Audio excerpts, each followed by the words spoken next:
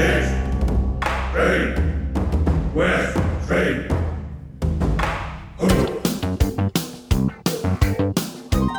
This is East Screen, West Screen with Paul and Kevin, where if films were food, they'd be full of it.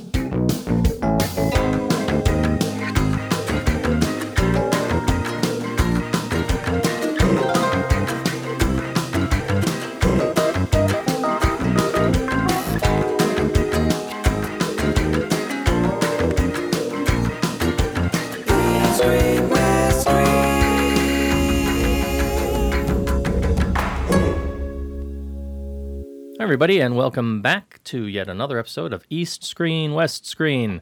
This is episode 54 for Tuesday, February 1st, 2011.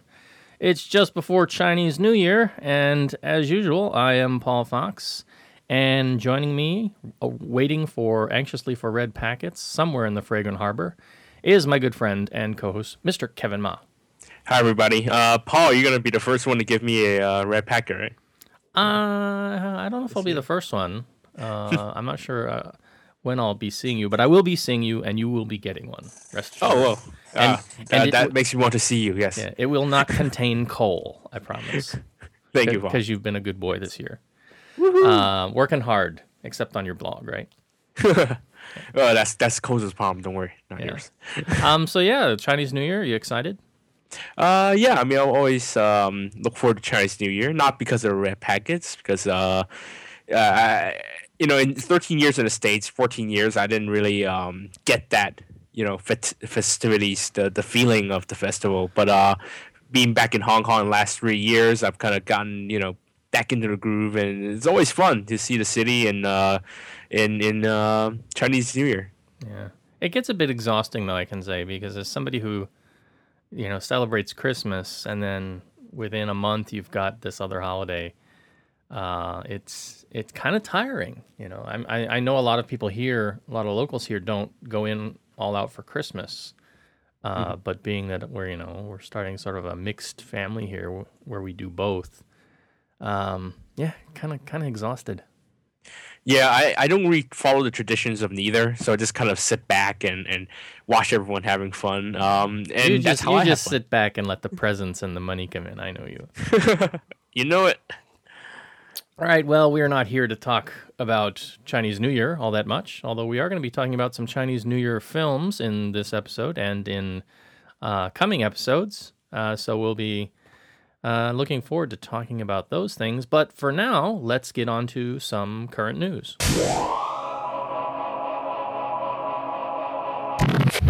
All right, let's talk about some news from the East. Up first, The Killer is going to be remade by Korea. Is that correct? Yeah. Well, actually, John Woo's company is, again, they're producing it, just like they did with the A Better Tomorrow remake. I would say it's Korea, but it's actually more international productions. There will be a Korean star, Jung Woo-sung, who was in Reign of Assassins, also John Woo production. And the director, John H. Lee, who is actually a Korean-American director. He's made films in English and in Korean and also Japanese. So he'll be handling this English language remake, actually, of The Killer. So this is going to be in English. Yes, actually it will take place, I think, in L.A. According to this plot synopsis given in the press statement, it is the detective will be a LAPD detective, so it will take place in L.A. I'm surprised they didn't get Nicolas Cage then. Yeah, I heard once that the one of the remake ideas was going to be Denzel Washington and Richard Gere, with Richard Gere as the detective, or no, as the killer. So I mean, I'm sure this remake's been boiling for years, but finally, it's nice to see John Woo, I guess, finally making it happen. And if anyone could remake his own John Woo movies, it would be John Woo. Yeah, interesting. I couldn't see Richard Gere doing it. He's a Buddhist. I couldn't see Richard Gere as Charon Fat. I'm sorry, just not as cool. Yeah. Nowhere near as cool. But as for the director, actually, John H. Lee. He's a Korean American. As I said, he's a Korean American director. He made a a tearjerker named A Moment to Remember, which I guess many Korean film fans would know about. He last made a war film, actually a Korean war film called 7-1 Into the Fire. And him having been educated in the States, I think he went to NYU. His movies, even though they're all kind of Asian melodramas, his movies all kind of have this strange Hollywood style polish, which kind of makes me more optimistic that he's being chosen for this remake. Yeah. I think it could be something interesting. I'm not saying it's going to be good.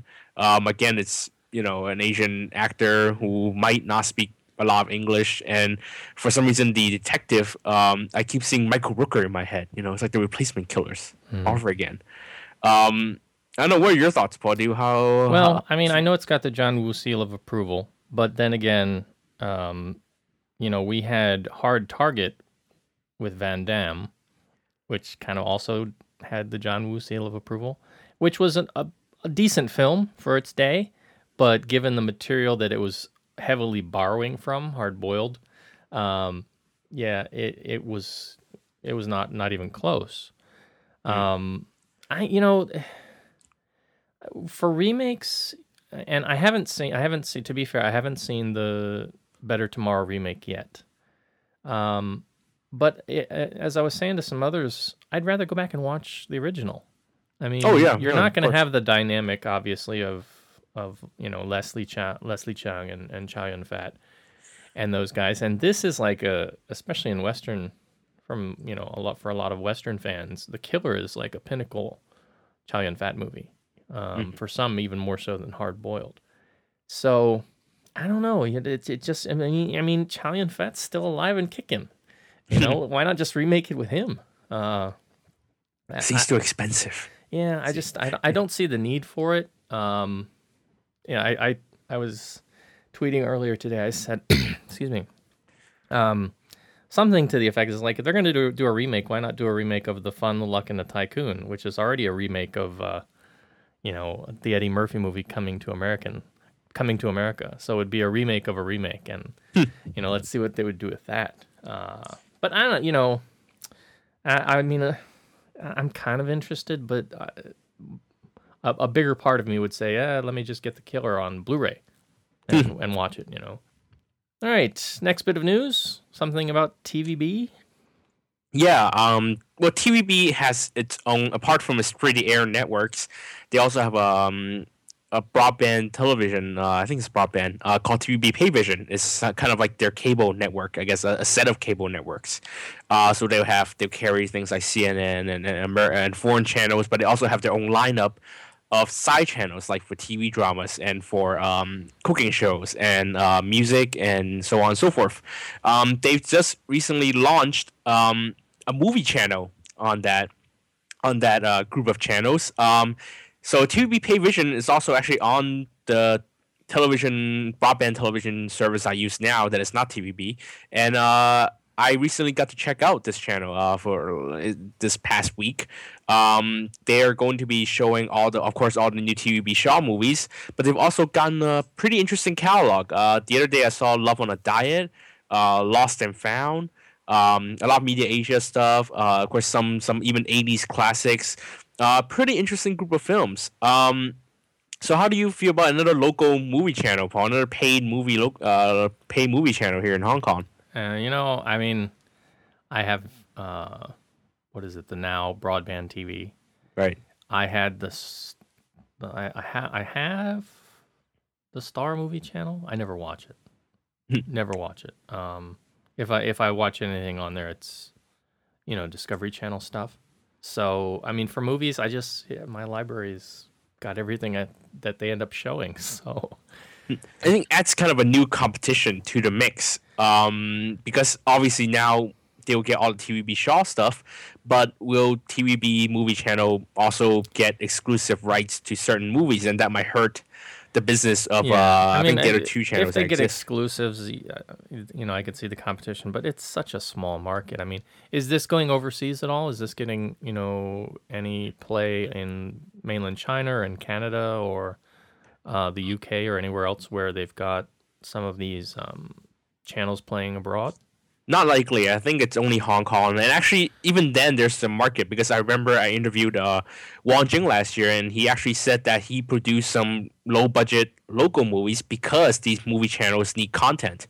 So sometimes you see these, if you see these low-budget Hong Kong films that come out of nowhere with second tier, third tier stars, it might be because they're made for actually a television or television movie channels. Yeah, that's a good excuse for Wang Jing to use. Um, I'm making low budget movies because these local TV stations need content. Yeah, they asked me to do it, so I gotta do it. I cannot do it. No, actually, also a good thing for some of these, for some of us, I guess, is that these movies do sometimes come in English subtitles. So sometimes you might, see a '90s movies that that might be out of print and it's on these movie channel. Just sit back and watch. Yeah. Sadly, the TV movie channel, at least some of the newer stuff, I saw 72 Tenets of Prosperity the other night. I think they had their own set of subtitles, so it's only Chinese. Even though I think Star Chinese Movie Channel, still mostly have English subtitles on their prints. I'd be a lot more excited if this were being done at the same time in sort of a online format. Mm-hmm. Where people abroad could access it. You could get a membership or something, and sort of like a Netflix, but international.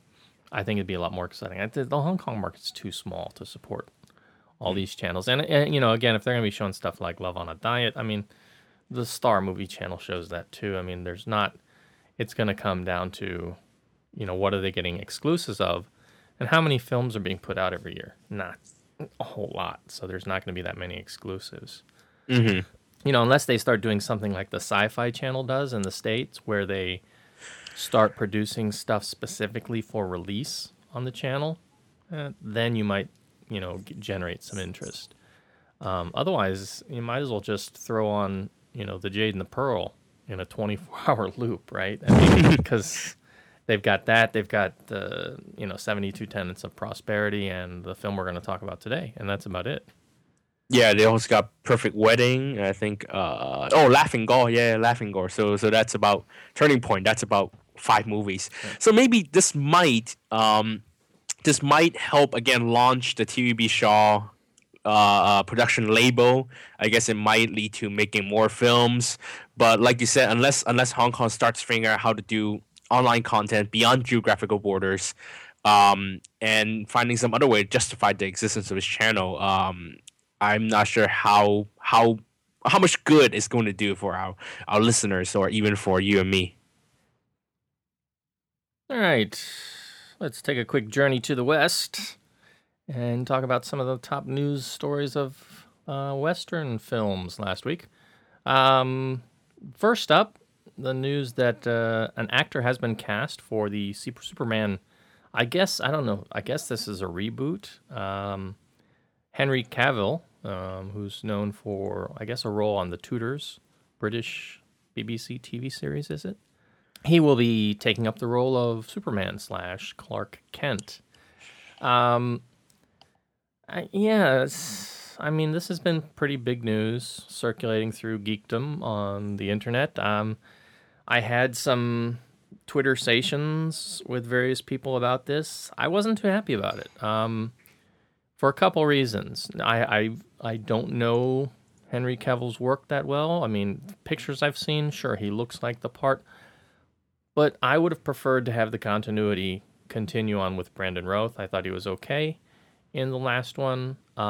My big fear is that they're going to bring in a new character and we're going to go through a whole new origin setup again, which I don't want to see. I like Superman, but I don't want to see, another Superman or origin story. I don't even want to see another Superman versus Lex Luthor story because we've seen so many of those. I was telling a friend online, what I really want to see is a meat and potatoes SmackDown, which we really haven't seen since Superman 2. I want to see a big name villain, a Doomsday, or Bizarro, or somebody who's physically Superman's equal to come in and for them to have a big SmackDown drag out fight, not, oh, here's Lex Luthor and he's got another piece of kryptonite and Superman's weak and what's he going to do? because that's been sort of the redundant, recurring thing, and you've just got so much Superman out there now. You've got the TV series Smallville, that's sort of going off in its own direction. I just don't want to see the origin story again. I don't know. What do you think about this, Kevin? You interested in another Superman? I haven't been a big Superman fan. I did see Superman Returns, but honestly, the fact that it kind of just became a sequel rather than kind of introduction, I didn't feel it was the right direction. It was a little too mild for me. It didn't really excite me to want to keep watching more Superman movies. And I've never really been a big fan of Zack Snyder. I know Christopher Nolan is behind this. He's a producer. Also came up with the story, but just not very exciting to me. I'm not sure if Zack Snyder, the guy who directed, two really hard rated R comic style films, is ready to take on something as, family friendly, or is it something like a tentpole like Superman? He's such a style over substance director that I'm not sure if he's going to be able to handle the material, nor I just looked at a picture of Henry Cavill, and he looks okay for the part, but again, I just can't get myself to be excited about this project. All right, moving on. Our next bit of news is The King Speechless. This is a bit of news that came out earlier last week, I think. It started circulating, and I saw some people, and I think you Twittered about it. Yeah. Briefly. The King's Speech, people are saying it's going to be re-edited down to a PG-13 version. They're going to cut out some of the foul language because now that it's up for Oscar contention, they want to get more people to see it, younger people. What the heck? I mean, just because something's up for an Oscar and you decide you're gonna take a knife to it, that's like wait till it gets put on TV to do that. You don't do that now. I don't know. Are you okay with this? No, and no. I mean, who else could be doing this other than Harvey Weinstein himself, the man who has cut various Asian films, including Hong Kong films, to bits for American consumption. Of course, part of this is because of the MPAA. Apparently, more than 2 F words is an automatic R, and that's why The King's Speech got the rated R. Otherwise, the film apparently doesn't have much objectionable content. So that's part of the blame. But I don't think a rated R is going to stop people from watching the film. I mean, it's an adult-oriented drama about a British monarch. I don't think putting a PG-13 is going to be getting the Spring Breakers into the theaters and watching this movie. So I don't know why they're even thinking about it. I hope that Harvey Weinstein just being sarcastic or he was joking. But honestly, I'm not surprised by what he wanted to do. Yeah, I mean, I think that's kind of lame. Oh, it is. When it hits TV, I mean, they're gonna be, they'll just do a redub anyway. It'll be fudge, or the updated Battlestar Galactica version, frack, or something. But I mean, come on. I mean, this is unnecessary. Let people see it the way it was intended to be seen, and then wait until it gets on regular TV to do that kind of stuff. Yeah, again, this is not the right movie to have to re-edit. It's just, no matter how many Oscar nominations it has, it's not going to get your young crowd into the film. This is not a film that was made to attract a young audience. I mean, just leave it be. Let it be what it is. Yeah. Maybe you'll leave the kids out, and then maybe some of the adults can have a good time to movies. Not that adults can behave any better at movies, but I'm just saying. Or he could be really cheap, and he could make them say Facebook. Or the classic Die Hard dub, Falcon.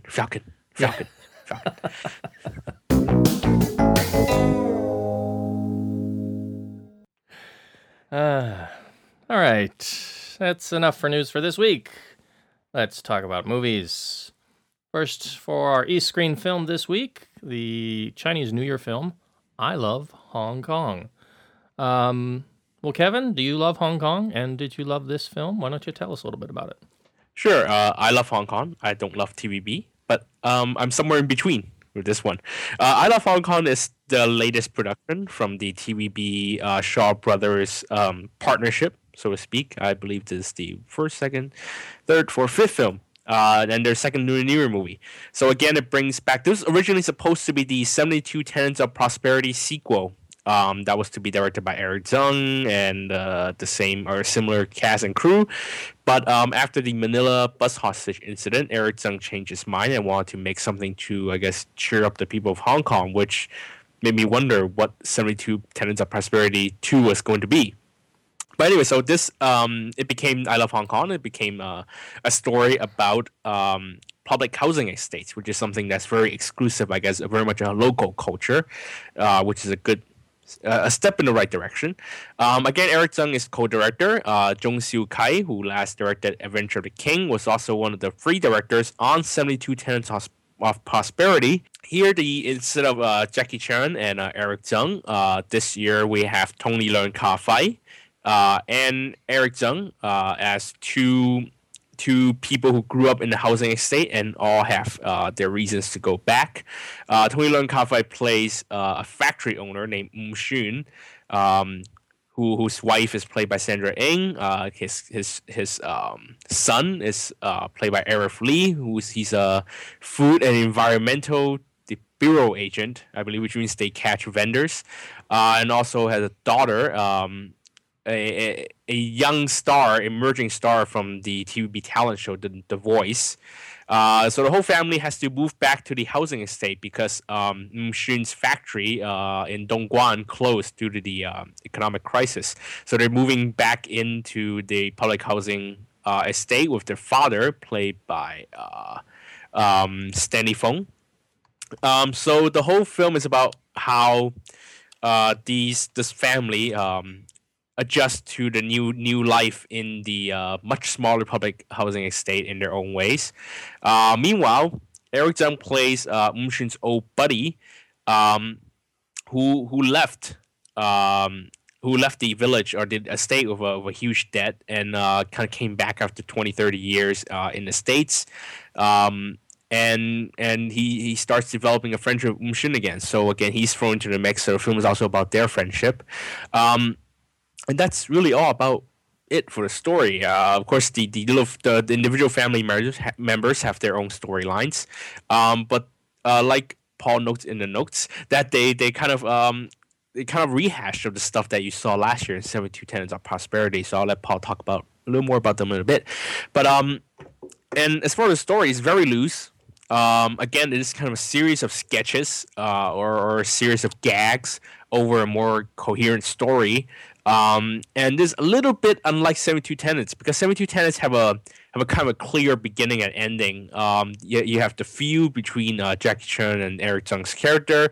You have the mystery about the asset floor, and then of course again you have the individual plots with each character, and they all kind of come to a conclusion, and they have the beginning, middle, and end. But here, the individual plots are kind of skimmed over very quickly. I mean, they get maybe 3-4 scenes at the most, and there's very little character conflicts within them. They don't really have much progress. They kind of start and they end.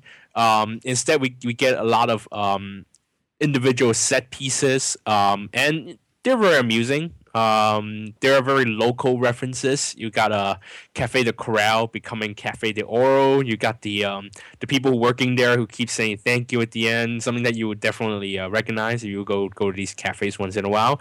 You have the Link, kind of a known evil developer slash manager of street, I guess, public estate street markets who want to throw out the local shops and bring in the national chains. They've been renamed the Think here. You have the flashbacks in the mid '80s when everyone would go home and watch Miss Hong Kong. Again, the relationship between street vendors and the food environment bureau people.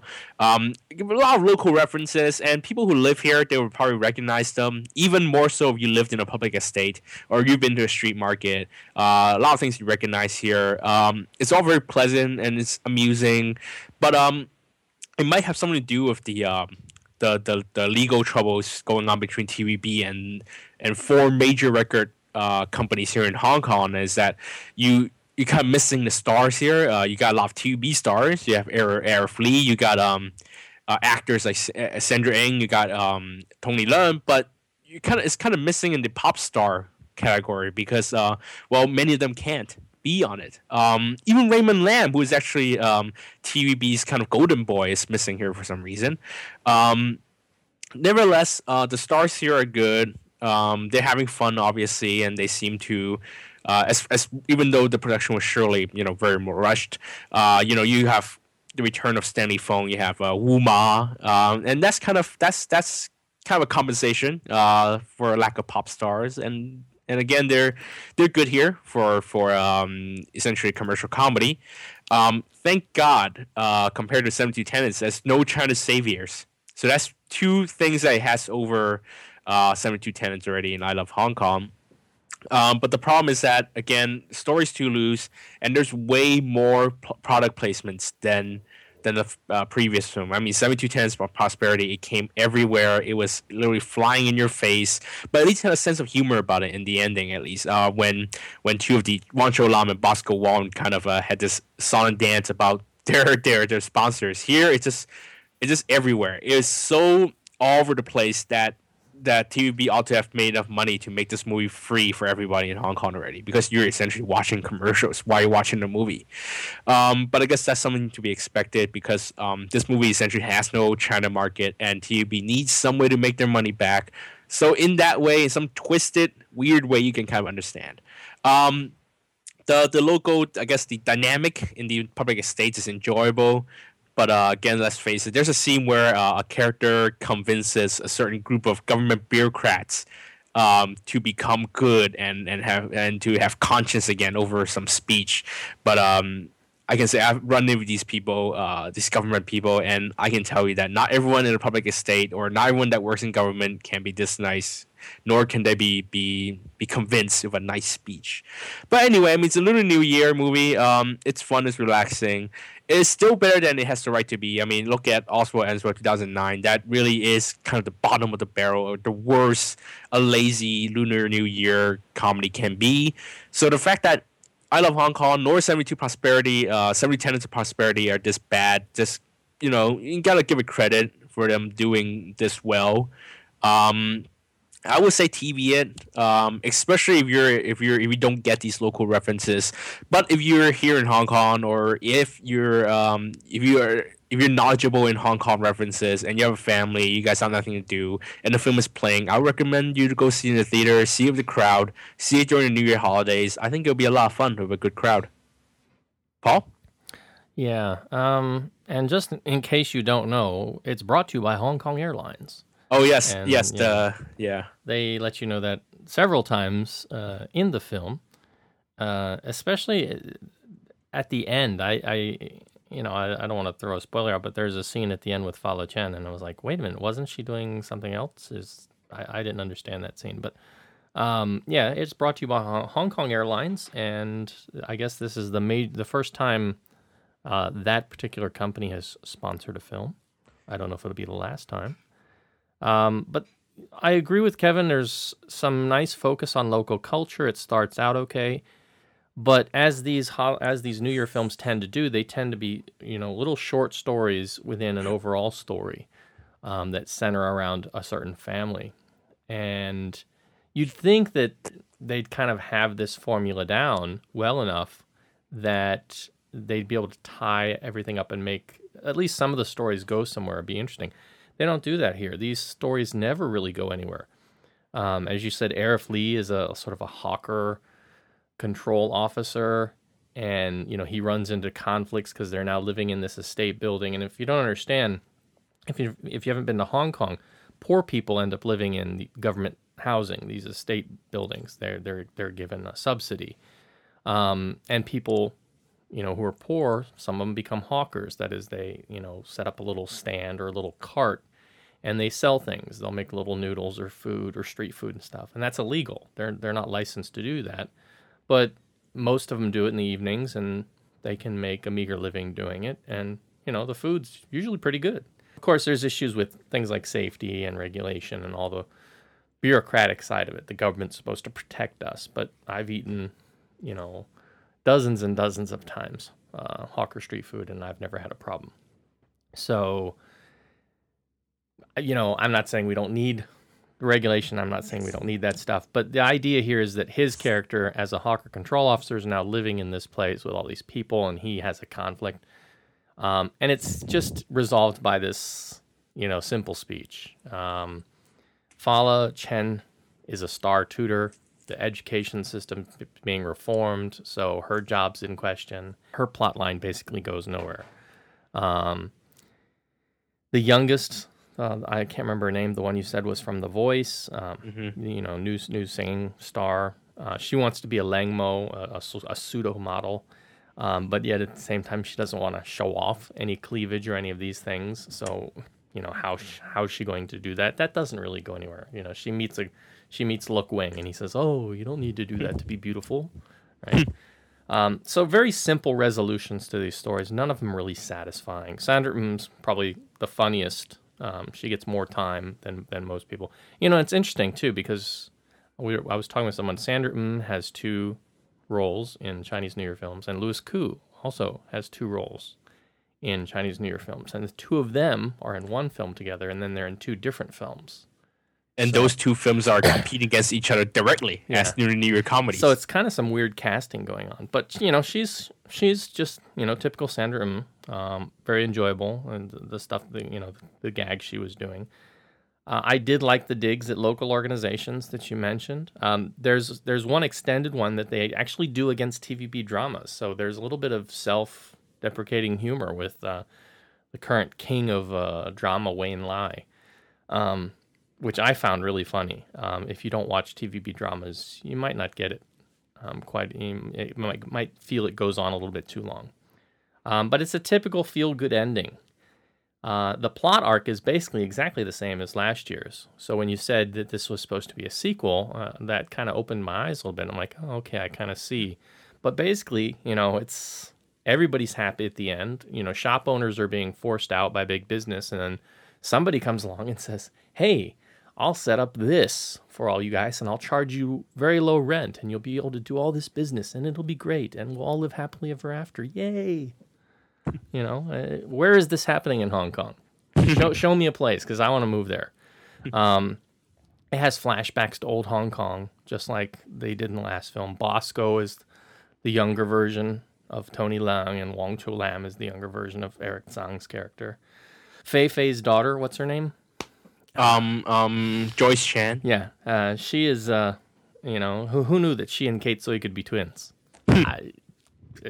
They were. I was a little disturbed. I was more disturbed when they were older, but that's dear. That's for people to see. I think this would have been a lot better if it would have been a bit more down to earth. I know that it's the Chinese New Year film tradition that everybody's got to be millionaires at the end. You look at It's a Mad, Mad World, those series. It's always some big windfall that everybody has at the end. But I think that if they would have done it a little bit differently, if they wouldn't have gone for that very typical ending, if they would have made these stories a little bit more down to earth, a little bit more realistic about how people can depend on each other and get by, I would have liked this a whole lot more. There's this theme, though, that living in government housing is good, right? Because it's neighborly. My wife's family lives in government housing, and it's not neighborly. The government housing they're showing here is like old style, and a lot of those places are being closed down. The new government housing, the layout's quite different. My wife's family doesn't know anybody living around her. They're not all friendly. They don't all come out in the hallway and chat and, oh, how's it going? It's not really that fairy tale-esque, I guess. But I think they could have made it a bit more interesting if they were a bit more realistic and not so over the top. Yeah, I'd say, TV it, especially if you're not in Hong Kong. You don't need to rush out and get this when it comes out. Wait till around Chinese New Year. It's like a Christmas movie that's not that great. Like Santa, Jingle All the Way, the Santa Claus 3, or Jingle All the Way. It's like if you've got nothing to do and it's the holiday time and you're in the mood, you'll enjoy some of what's being offered here. But if it's like the middle of the summer, yeah, I'd say wait. How does it compare to, or how do you think it compares to 72 Tenets of Prosperity? Well, I liked 72 Tenets of Prosperity a little bit better. I thought that the gags were a little funnier, and because it was their first one, it wasn't as redundant. I mean, this is just there's a lot of things that are redundant. There's a conflict with an old romantic flame with Anita Yun's character. She in the last one was the wife, and then there was this conflict with the two guys in that one. So, there's just a lot of very similar parallels in it. I mean, it's different. It's not taking place in a state building. In that one, it's taking place on this, this street in Hong Kong. But it was just too similar. It was redundant, I would say. But this one does have one great thing that kind of brought it. Like something that kind of popped up for me is the Mission reference. There's a scene that we first, and it's not like Johnny To films are finding a new life in Hong Kong or anything. But out of nowhere, suddenly a Mission reference in the middle of the movie. I loved it. Yeah, well, it was particularly good because it had, Lam Shui. Lam Shui. Yeah, sorry, I'm having a brain fart. Because Lam Shui was in it, and the other guys were TVB guys, and I think one musician. But the fact that he was there kind of made that scene work well. But then again, if you haven't seen The Mission, you'll probably look at that and go, "All right, what's going on?" So a lot of context in here, a lot of sort of in-joke references. If you're coming at it fresh from the outside, it's probably going to be kind of dull. 恭喜恭喜發財，利是就來，Let's sing to do。恭喜恭喜發財，鬥力唔忘，Let's sing to do。Walking down the street full of joy, come here, make some more. Take me down the street, chop chop chop, hop a Joe ding how.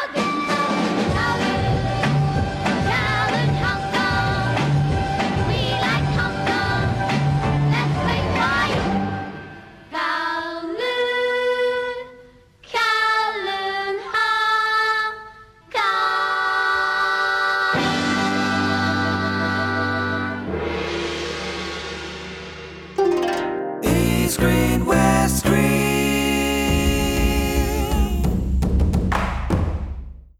All right, move on to West Screen. This week we're going to talk about the Disney film Tangled.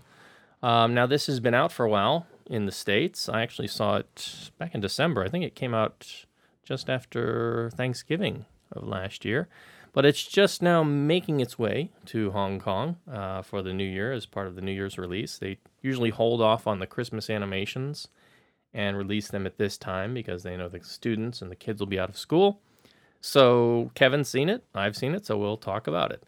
Tangled tells the story. It's basically a retelling or an expansion, a little bit of an expansion of the story of Rapunzel, the German fairy tale of old, which basically tells of a young girl who is taken at a very young age by a witch or an old crone, a woman, Mother Gothel, who locks her away in this tower, and she's not allowed to leave.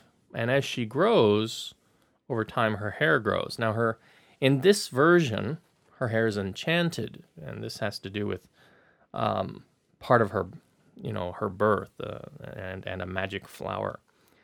And in Mother Gothel's case, she uses the magic of the hair to keep herself young and revitalized. So it's a little bit of a sort of a retelling. They play with the fiction a little bit if you know the original story or one of the original, the narratives of the fairy tale. And it's interesting what they do with it, and the characterizations are very Disney-esque, as you would expect. It's a musical, and let me say, I'm glad that Disney's returning to its roots. I really enjoyed The Princess and the Frog, the 2D animation was it 2 years ago, I think, or last year, I don't remember. But I really enjoyed that one, and I'm glad to see Disney going back to doing musicals. I have enjoyed some of their non-musical stuff, but it hasn't been up to that standard of Pixar by, any means in terms of either animation or storytelling. So now they're back to doing what they did very well in the 90s, and I'm hoping that they can build upon this. And I've heard that this is their plan. Good songs, nothing overly memorable though. This didn't knock my socks off the way The Little Mermaid did when I went out and saw that, or Beauty and the Beast, or even some of the later Disney stuff like Mulan. I can't, for the life of me, hum or tap any of the tunes in my head right now off the top of my head. Whereas I can do that for The Little Mermaid or Mulan or Beauty and the Beast, right? So I wasn't compelled to rush out and buy the soundtrack. Doesn't mean the songs were bad, just not really memorable. They didn't stick with me. Fun characters, but typical of what you might expect. Young, naive, ambitious girl, dashing young, handsome, roguish prince. No, he's not a prince. Roguish knave, I guess you'd call him. Some animal characterizations. She's got a little chameleon companion.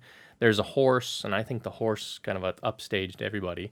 But the horse acts more like a bloodhound for the most part. Maximus is his name. But overall, it's very, very fun.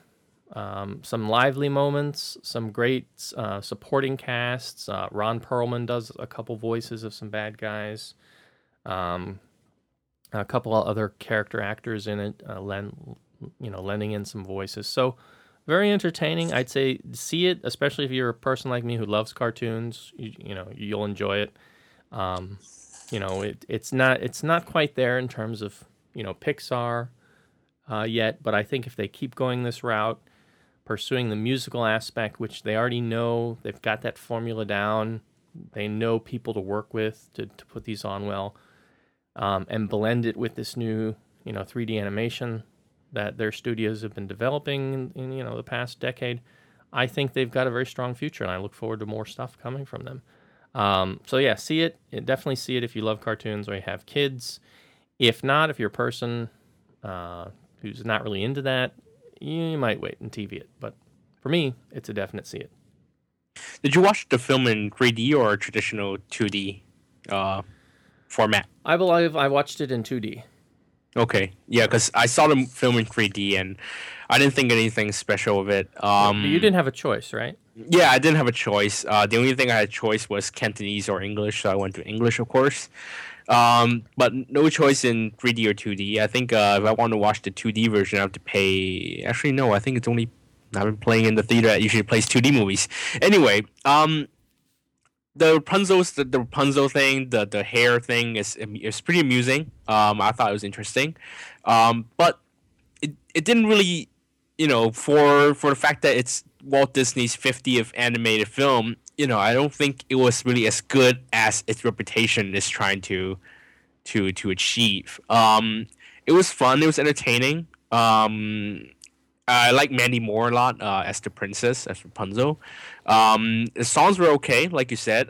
Even though they weren't really memorable. I'd never seen Little Mermaid, and I still hum the songs. Because I can't hum any of the songs here, except for that one line, "Mother knows best" or whatever. So again, it's not really memorable enough to really be a classic. I know it's been very well received in America. I won't say it's overrated because it is fun and it's entertaining. It's definitely not a bad movie. And like you said, it's good to be kind of in that traditional fairy tale. Thankfully, no DreamWorks kind of no subversive elements here. Nothing that suggesting kind of winking or nothing tongue-in-cheek, except for some wisecracks. But I guess that's what kids like these days. Or maybe I'm too old for this anymore. For now. Like you said, very, very good traditional animation, except it's in 3D. But I can't really get too excited about it. It's fine entertainment. It's fine. It's more fine for families, but for casual fans of animation, casual adult fans of animation, they might not enjoy as much as I guess your traditional Disney fans or younger audiences. So I would say see it if you don't have to pay the 3D price. If you only have 3D, like you're in Hong Kong, I would say TV it. But if you have kids, of course, by all means see it because it is New Year's and it's Disney animation and it does have songs and it is family friendly and it's very cute. Yeah, so that's Tangled for me.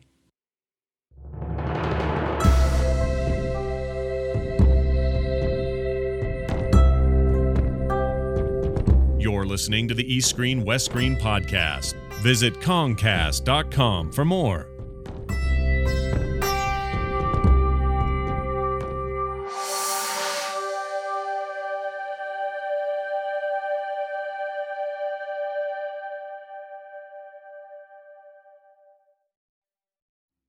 All right.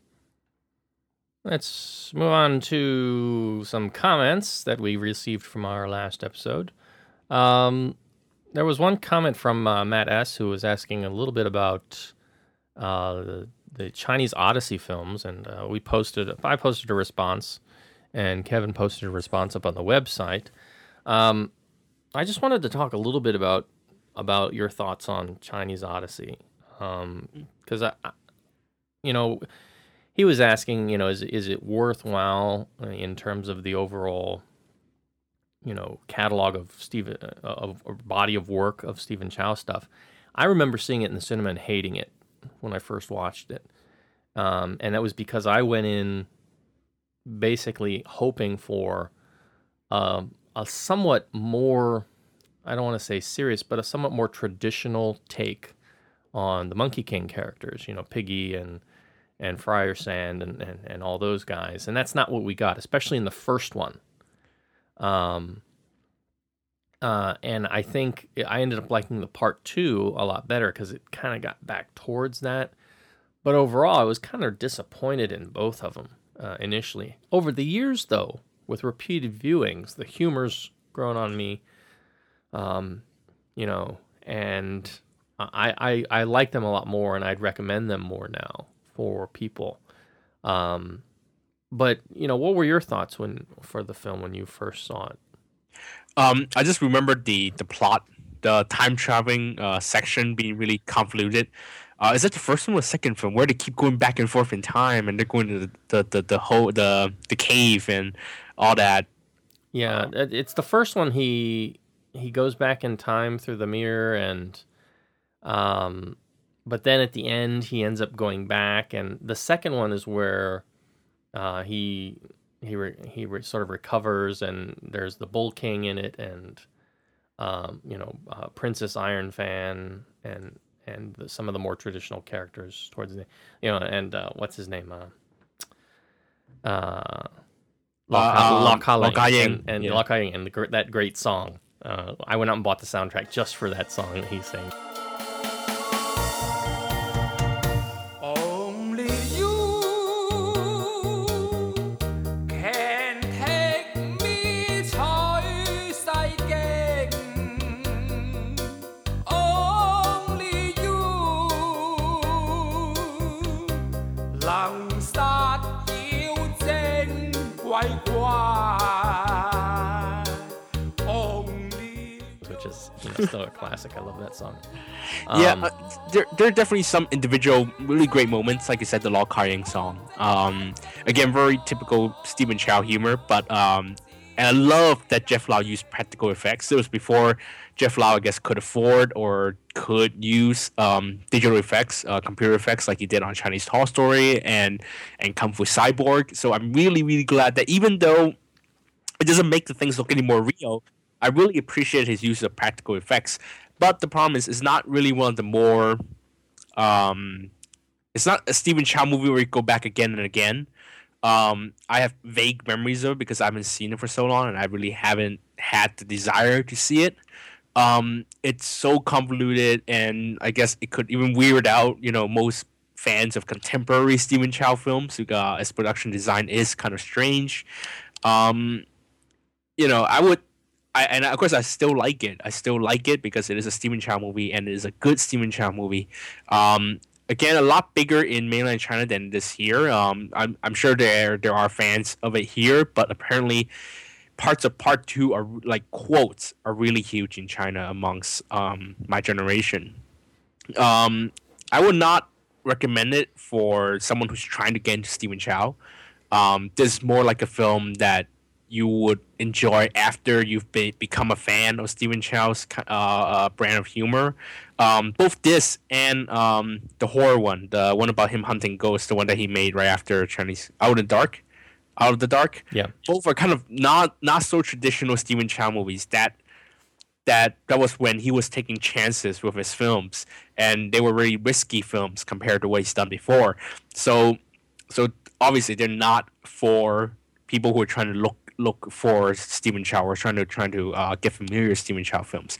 But if you're into Stephen Chow films already, you want to see something a little different than his Wanjing comedies. These are very interesting films. Also has kind of modern 90s fantasy. Again, use of practical effects. Very, very interesting. Kind of reminds me of Treyarch and the old Legend of Zoo, the old Zoo War movies. But no, I wouldn't. I hesitate to not call it one of Stephen Chow's best, but in my personal opinion, it is definitely one of the less memorable Stephen Chow movies. All right, so there you have it. Another comment from Ji Sung, who was talking a little bit about Let the Bullets Fly, which we talked about on the last episode. He writes that the success for this film is somewhat bittersweet for Jiang Wen because he was banned from directing for 5 years after he submitted Devils on the Doorstep to international film festivals. He notes the film won several awards, and while it was censored by the Chinese SARFT, he says, imagine how many more films he could have made if he didn't lose that 5 years. Have you seen Devils on the Doorstep, Kevin? No, actually, I own all of his movies. Recently, I got my hands on those films. And I look very much forward to watching them. But actually, I would have to correct Ji Sung there that Jiang Wen is probably feeling more bittersweet after The Sun Also Rises, because actually he still calls The Sun Also Rises his personal favorite film of the 4 he's done, and it not only did it not do well in China, it actually word of mouth was very bad in China because people didn't get it.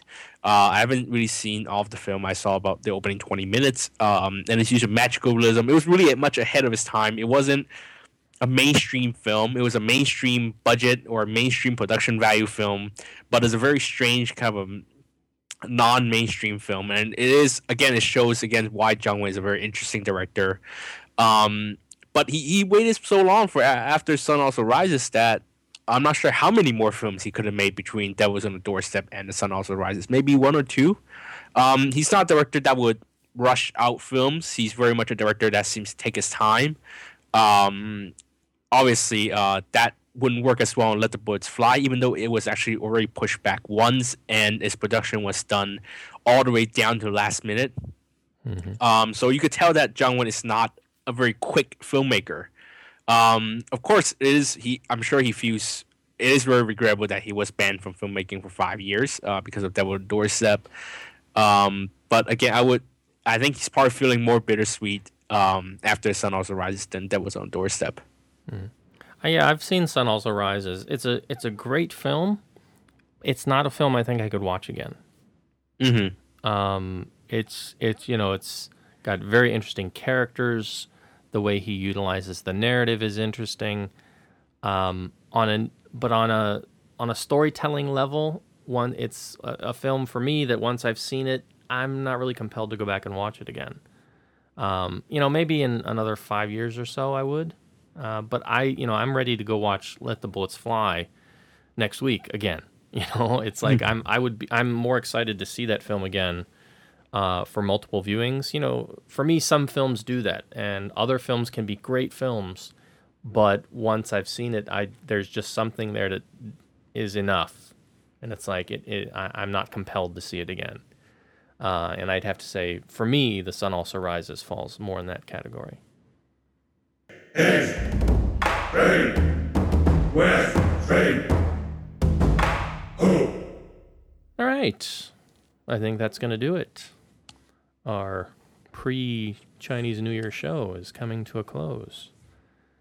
If you'd like to find out more of what we're doing, and hopefully I'll be posting some stuff up while I have some time over the Chinese New Year, you can visit our website. That's at www.kongcast.com. Or you can flit over to iTunes and leave us a message there. We'd love to have some reviews from you and hear your thoughts.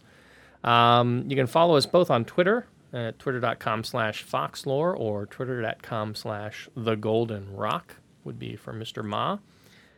Or you can email us at eastscreen@gmail.com, and you can send along your thoughts, or you can even attach a small audio file, and we'll play that here on the show if you have a question or a comment.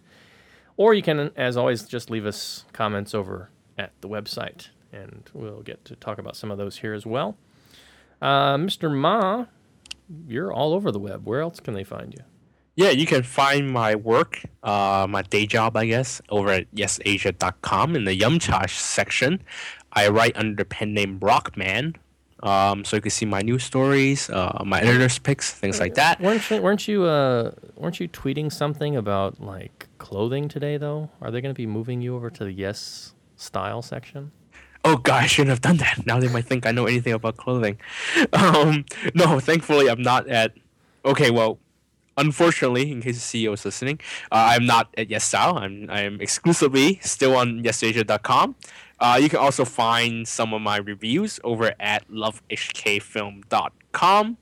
I am about to turn in a review for the Japanese film Confessions, and maybe by this time this vacation's over, I might have one more done. But of course, that all depends on Kozo and his whim. You can also, if I ever do it again, I will probably update once more. The blog, The Golden Rock, over at lovehkfilm.com. I have kind of a special topic in mind, and that might raise some discussion later on. So we'll see. And those were, you can also find me on www.ypmovies.com.hk. I do review movies once in a while there. This week I will be reviewing Little Fockers and Tangled. All right.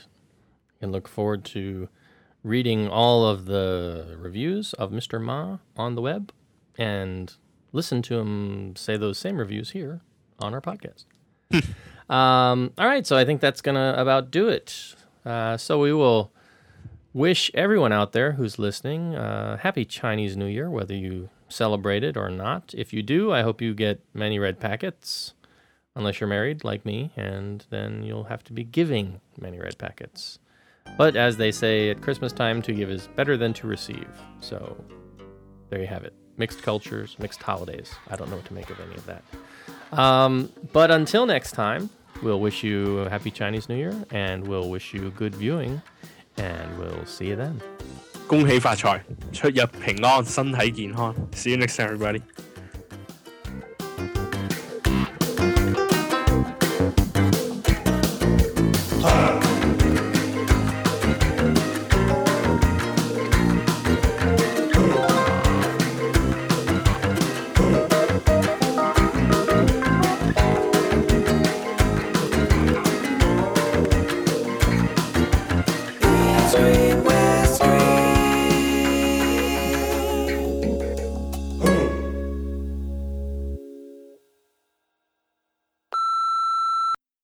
Oh, what was Kozo's comment today about Confessions, saying that he liked it better when it was the Pearl Jam video, Jeremy?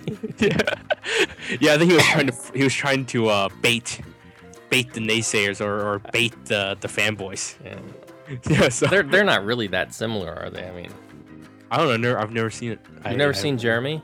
No, it's okay. Totally, I'm sorry. This is like a totally people who grew up in the 70s thing that I don't know about. I'm just 70s, dude. That's Pearl Jam. That's 90s. What are you talking about? I'm sorry. You're not that young. Good grief. No, I never watched that video. I have to make only Daft Punk references for you, I guess.